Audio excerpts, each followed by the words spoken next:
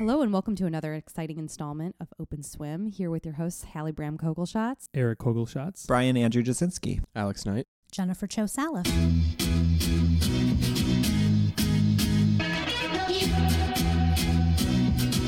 Thanks for being with us today. We're really excited about this conversation because it has to do with innovation coming off the heels of the recent CES, or Consumer Electronics Show in Las Vegas, Nevada, which just happened this past month from January 9th through 12th. So according to their website, they bill themselves as the global stage for innovation, and for the past 50 years, that's really what they've been. A lot of exciting products over the years have debuted at CES. So we're going to talk a little bit today about the great, the good, and the maybe not so great things that we saw coming off of the show, and some things that gave us reason to be excited for 2018. Why don't we start with you, Alex? What were some of the things that you saw coming out of CES that really got you excited, either trends or specific products, things that you're really looking forward to? One of the most exciting things that I saw was a product being able to use your phone as your laptop. And I believe it was a company called Razer. And so they have this phone that serves as your phone and as your laptop. And so you can put it into a laptop, and you can put it into the laptop where your trackpad would normally go and use the phone as the trackpad. And then it basically installs the things that are on your phone into the laptop, and it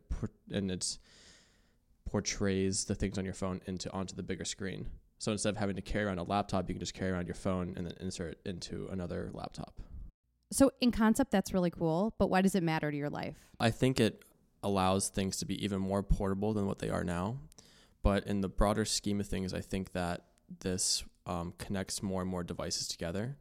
And really, as another trend actually, is it leads to the Internet of Things and making that even more accessible. So connecting all your devices at home, like your phone, laptop, your refrigerator, your toaster, and keeping them all in sync is part of what the Internet of Things is, and to make them all integrated.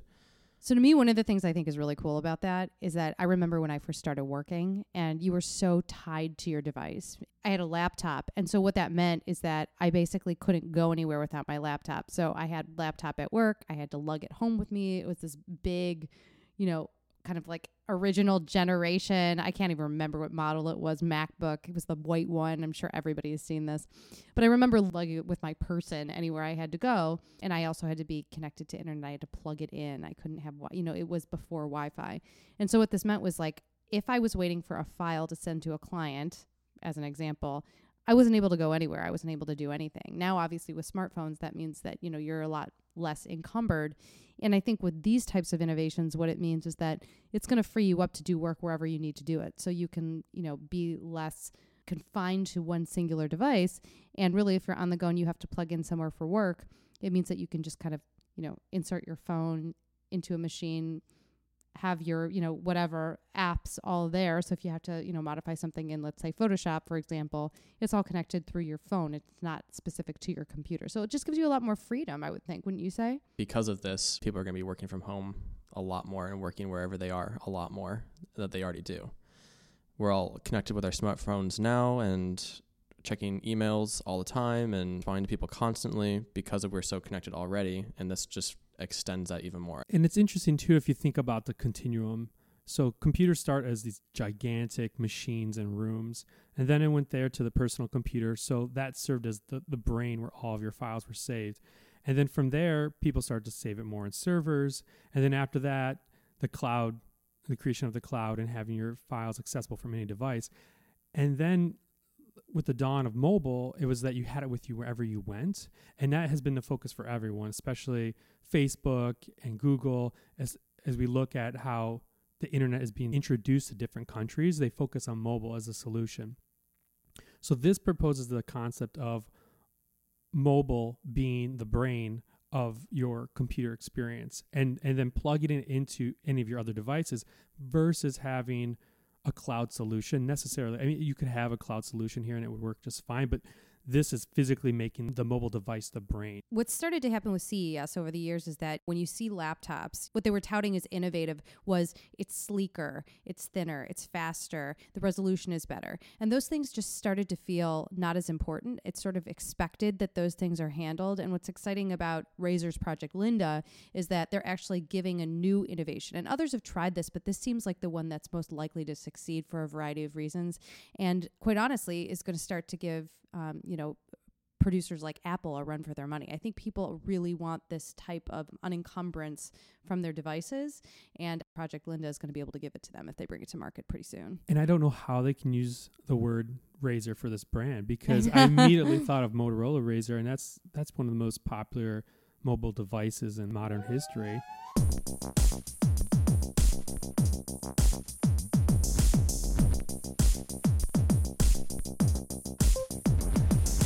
So what about you, Jen? What were you seeing that was making you excited for the future to come? There were 3 products that I found intriguing and interesting that I possibly would like to have in my life. One is because I hate to fold laundry. There's this product called Foldamate, and it's this huge machine, and it can neatly fold 20 to 40 items in less than 5 minutes, which is pretty cool because it's like the one household chore that I absolutely hate to do. Now, if they can only get that machine to actually put the clothes away in the drawers, Exactly. that would solve my pain point as well. Totally.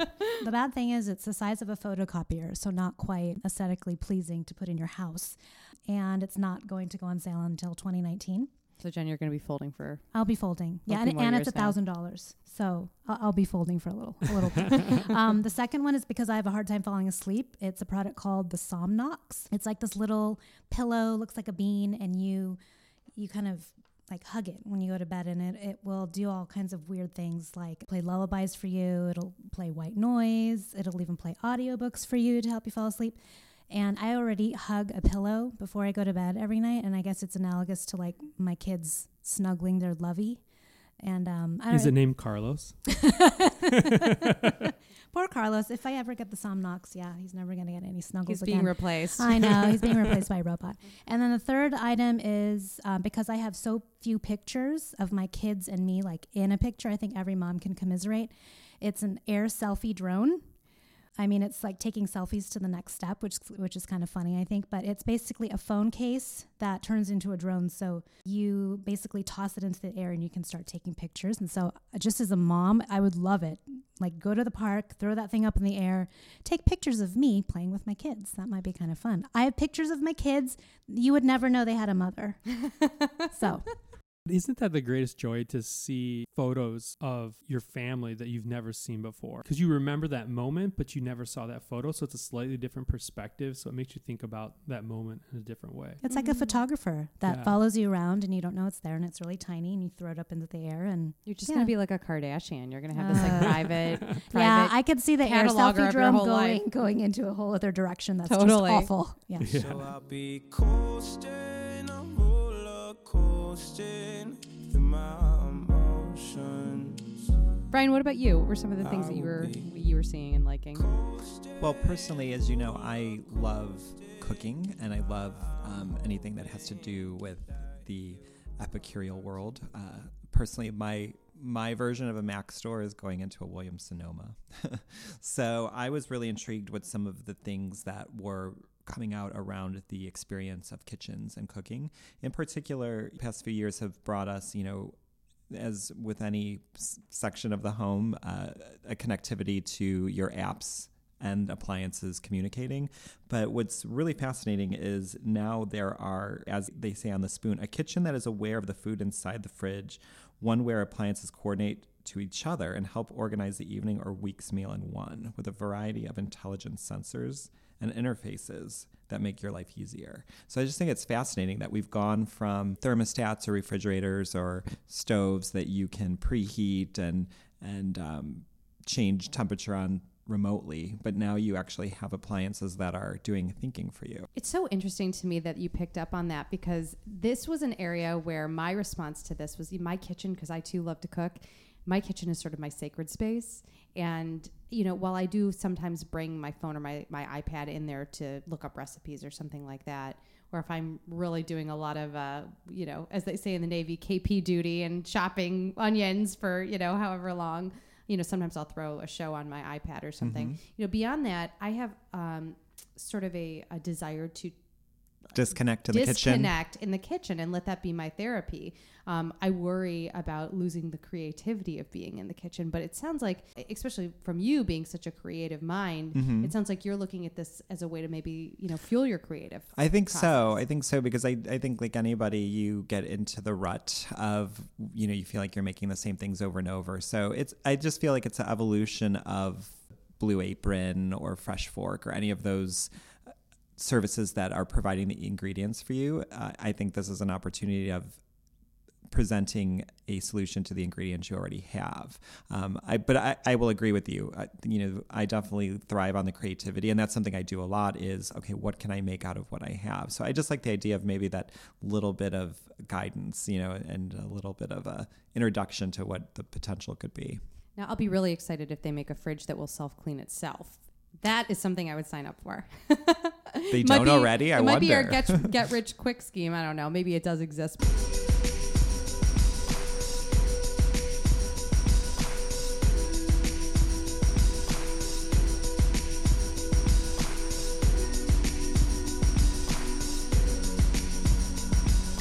Eric, what about you? What were some things that you saw? So I saw 3 things that really intrigued my curiosity, and they're all around the idea of neuroscience and technology, the combination of the two. The first is Nissan, and they introduced this R&D project called Nissan Intelligent Mobility. And this neural project, they call it the Brain to Vehicle, or BV2, uses an EEG headset, and it tracks those faint electrical signals that you have in your brain, and it reads your mind to help you drive. And this combination of the headset with the autonomous vehicle combined gives you this different layer. It's the brain that will help you make decisions in the vehicle intuitively. And then there's the other aspect of it, which is the autonomous vehicle, which can layer on the real-time maps. It can layer on sensors, so it knows what's in the environment. So if you think about it, imagine a child crossing the road. The concern is with autonomous vehicles that your vehicle might just hit them.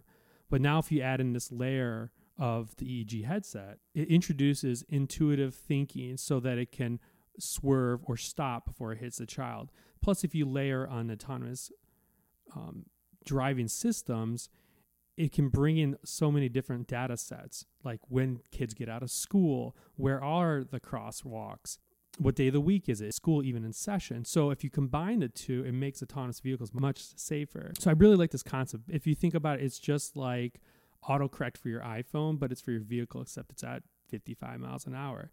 The other concept that I saw was really interesting was from Modius Health. So it's, again, a similar technology that leverages neurotech. The difference is here with this device, it's an EEG headset that tracks the same electrical currents in your brain, and it stimulates them to help you try to lose weight. So it would stop you from eating those things that you might not want to eat. It stimulates your brain to make you think that you're not hungry, so you don't eat too much. I find this extremely creepy. It just doesn't seem sustainable. It's like if you're dependent on a headset, essentially, to tell you not to eat that snack, then what happens when you take off the headset? You get stuck into this pattern of being dependent on technology. And I think that's where technology's become less successful. I think a perfect example is people were really big fans of Nike Plus. This was something that everyone was dependent on, and when they had the chip or they had the wristband or whatever. When they stopped supporting that technology, it was a bummer because people trained with that, and then they had to develop new behaviors. And, people are adaptable, but that's when technology starts to kind of let you down rather than improve your life. And so I'm always personally weary of being phased out of something that I love. So I feel like, I don't like technologies that make you so dependent on them that you can't develop the behaviors that you want without them. And that's why the Nissan example is really cool, because it's augmented behavior versus Modius behavior, which is replacing the behavior that you innately would exhibit. So I don't like that one as much. But the third one that I saw was the Rhythm Dream. And this one is really cool because it was actually designed by the industrial designer Yves Bahar. And it's beautiful looking. Again, it's another headset. So again, using the EEG headset to monitor your brain activity. This one's different because it's about sleep. And it sends different sound stimulations to affect your brain. And then that's all aggregated into a mobile application so you can see the best time to sleep and improve your sleep overall. So that one's very different. Again, it gives you the information to empower your life versus change your behavior. So you have the choice of deciding which path you want to go versus the Modius example that forces you to act in a different way. And then again, Nissan, which guides you to the right place you want to go physically through driving.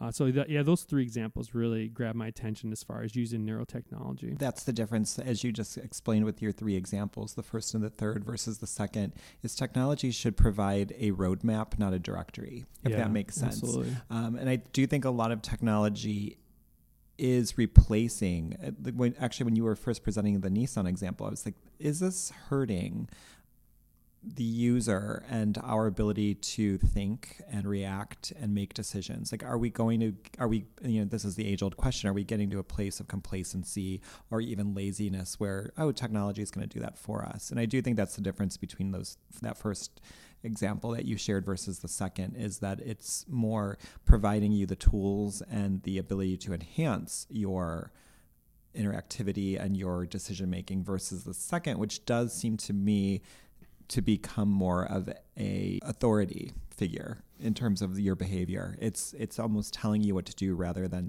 suggesting or guiding your actions. What I like about that too is the idea that technology should empower the human and machine to be in the same wavelength. And if they are not, if one is dominant, then the results are not going to be ideal. So if it's in sync and they're working together, the outcome should be much better. And actually, hopefully the human is more in control, but... And it's also the idea that technology is not replacing, it's enhancing. I think that's also, like, so many people look at technology as, it will now do this for me, it will now solve this for me. And I think that's where it gets dangerous, and in terms of the idea of that lack of loss of humanity and of the ability to make decisions. Woman, don't you know what I'm suffering from? So I actually saw 4 major trends come out of the products that were most interesting to me. One of them had to do with tactility and that humanness and trying to make technology more human. As soon as I got my very first iPhone, one of the things I missed about my previous devices is I missed my tactile QWERTY keyboard. And what Dell is doing with their new laptop is they're actually making their keyboard more tactile. The maglev keyboard, it actually works with magnets that hold the keys in place. So it gives you more of that clickier feeling when you're typing, and that gives you a greater connection to your work, particularly for someone like me who does a lot of writing. I think that, it makes you feel like there's something tangible to your work in a space where that's largely digital. So trying to put more of the human and the connection back in tech is one of the trends that I saw. Another thing that I saw was a lot of multitasking tech. And, an example of this are the Bragi earphones. I don't know if any of you came across that in your research, but one of the things I love about this product is that it's actually an in-ear headphone that not just entertains you, but is also diagnostic. So it can look at issues with hearing, and it can modify, so that you're able to hear more with the world around you. It can also work on tinnitus issues, so that ringing in your ear, people that have chronic tinnitus, it can help you to filter that out. So you can kind of think of it as a hearing aid on steroids. So it's able to deliver sound to you, and it's also able to influence the way that your hearing works with the rest of the world. And so this idea of multitasking is something that certainly happens in a product like that. And there were other products that were introduced in the diagnostic tech space that I'm really looking forward to. Another thing that was coming up a lot was this idea of breaking the box. So whether it's with Razer's Project Linda, as Alex highlighted, or even, the most widely reported product, that I saw coming out of CES, the Samsung Wall, display. And for those of you that aren't familiar, the Wall display is this modular LED technology where instead of buying a kind of cut and dry TV monitor, as the product category has always operated that way. You go into the store, you look for the size, and you put that on your wall. It was on the floor, it was a piece of furniture, and now it's on your wall. Now what Samsung is doing is actually allowing you to kind of take the same approach that flooring companies have used for the last few years, where you can snap together panels and you can make the screen fit the size and shape of your wall. So giving the user a lot more control around the screen and how it works within the home. So both Razer's Project Linda and Samsung's The Wall give the consumer a lot more flexibility in how they want to interact with their technology, whether it's how they want to interact in space or how they want to interact in terms of where data is stored. It's giving people a lot more control, and it's not boxing you into having one solution. And then the last category is something that we've been watching for a few years, but this idea of competition and connection. So one of the products that I really loved last year was the Peloton bike. And part of what I love about this as a fitness junkie is it gives you a way to feel less alone when you're working out in a solitary environment. I think that's one of the things that makes working out, in your own home less successful, because people get really excited about a piece of equipment, and then over time that thing becomes a coat rack and you're just like hanging your dirty clothes over it basically. And for me, I've always used my iPad when I'm on my treadmill at home and I watch a show and it's great, but then like you get to the end of that binge watching experience and you're like, what am I going to do now? I love the idea that you can be a part of a class in your own home. And the bike, was always something that was interesting to me. And although I love to bike, biking is not my preferred method of working out. So it was never something that I could really see myself using in my home. Well, this year at CES, Peloton introduced their Tread. So their brand new treadmill.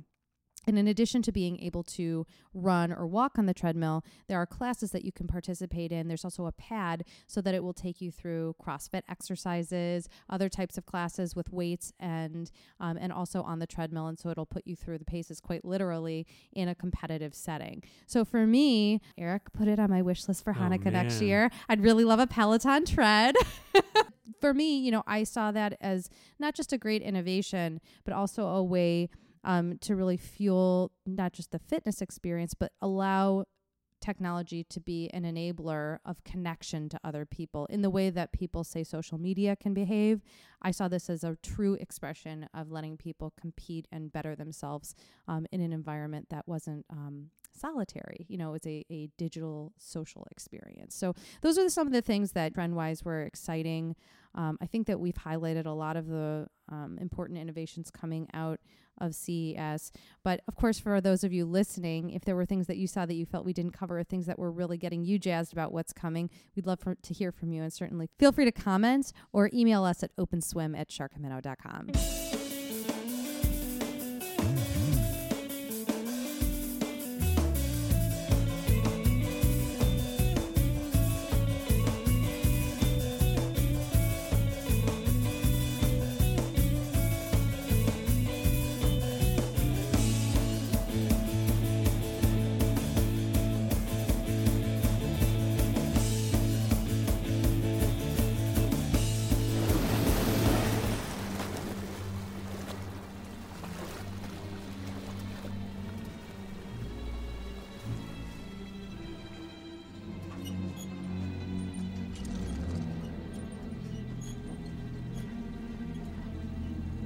You're gonna need a bigger boat.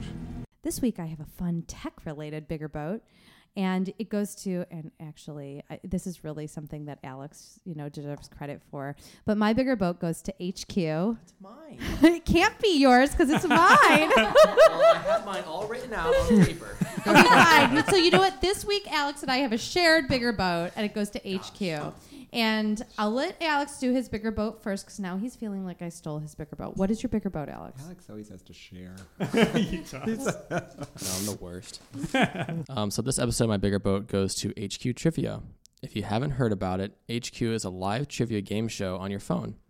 Players have to answer 12 questions, and if they do, they receive a cash prize or split the prize with others that also answered 12 correct questions. The show airs on weekdays at 3 p.m. and 9 p.m. and on weekends at 9 p.m. I think that this is a really cool idea because it forces people to pay attention and be engaged with the app for about 15 minutes. And I think that TV shows and broadcast companies will start to mirror what HQ has done and make their audiences have to interact with what they're watching on TV. And for those wondering, the best I've done is question 8. What I think is really neat about HQ is that, as Alex mentioned, it forces you to engage with this for about 15 minutes. You are not able to multitask while you're doing it. So you have a captive audience that are having a shared experience. And I personally love trivia and game shows, so I think it's really fun. It's a little bit of a throwback. And, you know, it's a good break for the work day. So, you know, if you guys are looking for us at 3 o'clock, at least you know where Alex and I will be. Oh, man. And Hallie, what's the best you've done? Don't rub it in. Question 4, everyone. No, Question 4. it was question 6. Thank you very much. My bigger boat dovetails in quite nicely with what Hallie was just talking about with the cycling aspect of CES. This is an article that I found on cnet.com, and it is by Joan Salzman, and she gets my bigger boat because, as her title says, she biked Vegas during CES and lived to tell the tale. She says that she was on a mission to find the latest and greatest bike tech at CES, and what better way to do it by dodging the Vegas gridlock on 2 wheels. So she's a New Yorker. She regularly cycles through the city on her bike, but when she informed her friends and her editor that she wanted to travel CES on bicycle, everybody looked at her and said that she was absolutely insane because of the gridlock and the streets of Vegas in general. But we are talking about a show that covers roughly a 3-mile stretch of hotels and convention centers, and the attendance of CES in 2017 was over 184,000 people. So I highly recommend you check this out on cnet.com. It's a great testimonial and the adventures, and on top of all that, she also highlights some of the great new technology that is available in the cycling world. My bigger boat goes to the culture editor at Jezebel, Julianne Escobedo-Shepherd. She wrote a really smart piece this week called Babe, What Are You Doing? It's her reaction to the Aziz Ansari Grace controversy that was published in Babe this past week. And just Julianne's reporting and her eloquence and her sharp observations was very enjoyable to read and really reflected how I feel about this whole controversy. I think your bigger boat, Jen, speaks to what we were saying with technology, the fact that it is not meant to disable, but meant to elevate. It seems like the tone of that article was not meant to capitalize on not only the scandal, but the unfortunate situation or accusations, but more to provoke conversation around what is this growing controversy and this, what I think is a very important movement of enlightenment and shining a light on a very long overdue exposure of bad behavior. Definitely. I feel like the technology piece that's tied in is the power of a platform. And when you have a publication, any publication that's online, it has the power of a voice. And I think that Julianne succinctly described why Babe missed an opportunity to use their power in a positive way to engage conversation, not in a selfish act, but to start meaningful conversations with.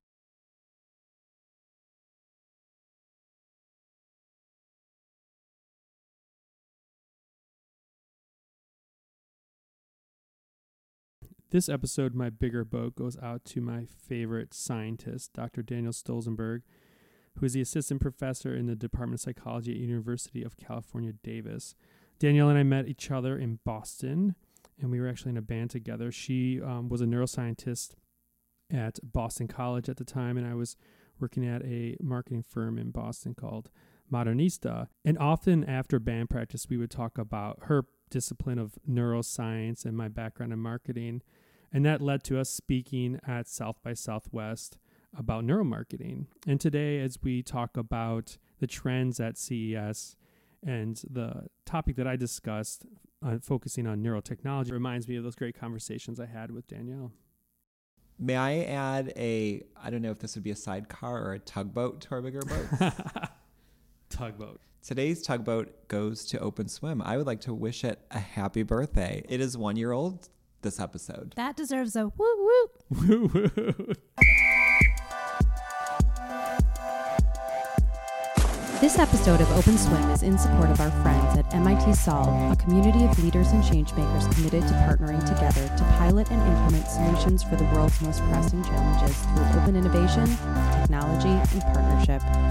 Learn more at solve.mit.edu. Open Swim is brought to you by Shark and Minnow, on the web at sharkandminnow.com. On Twitter and Instagram, we are at Shark and Minnow. Technical support and audio production by Eugene Bueller. HR oversight by Marcia Ciccone. Fashion policing by Felicia Winfrey.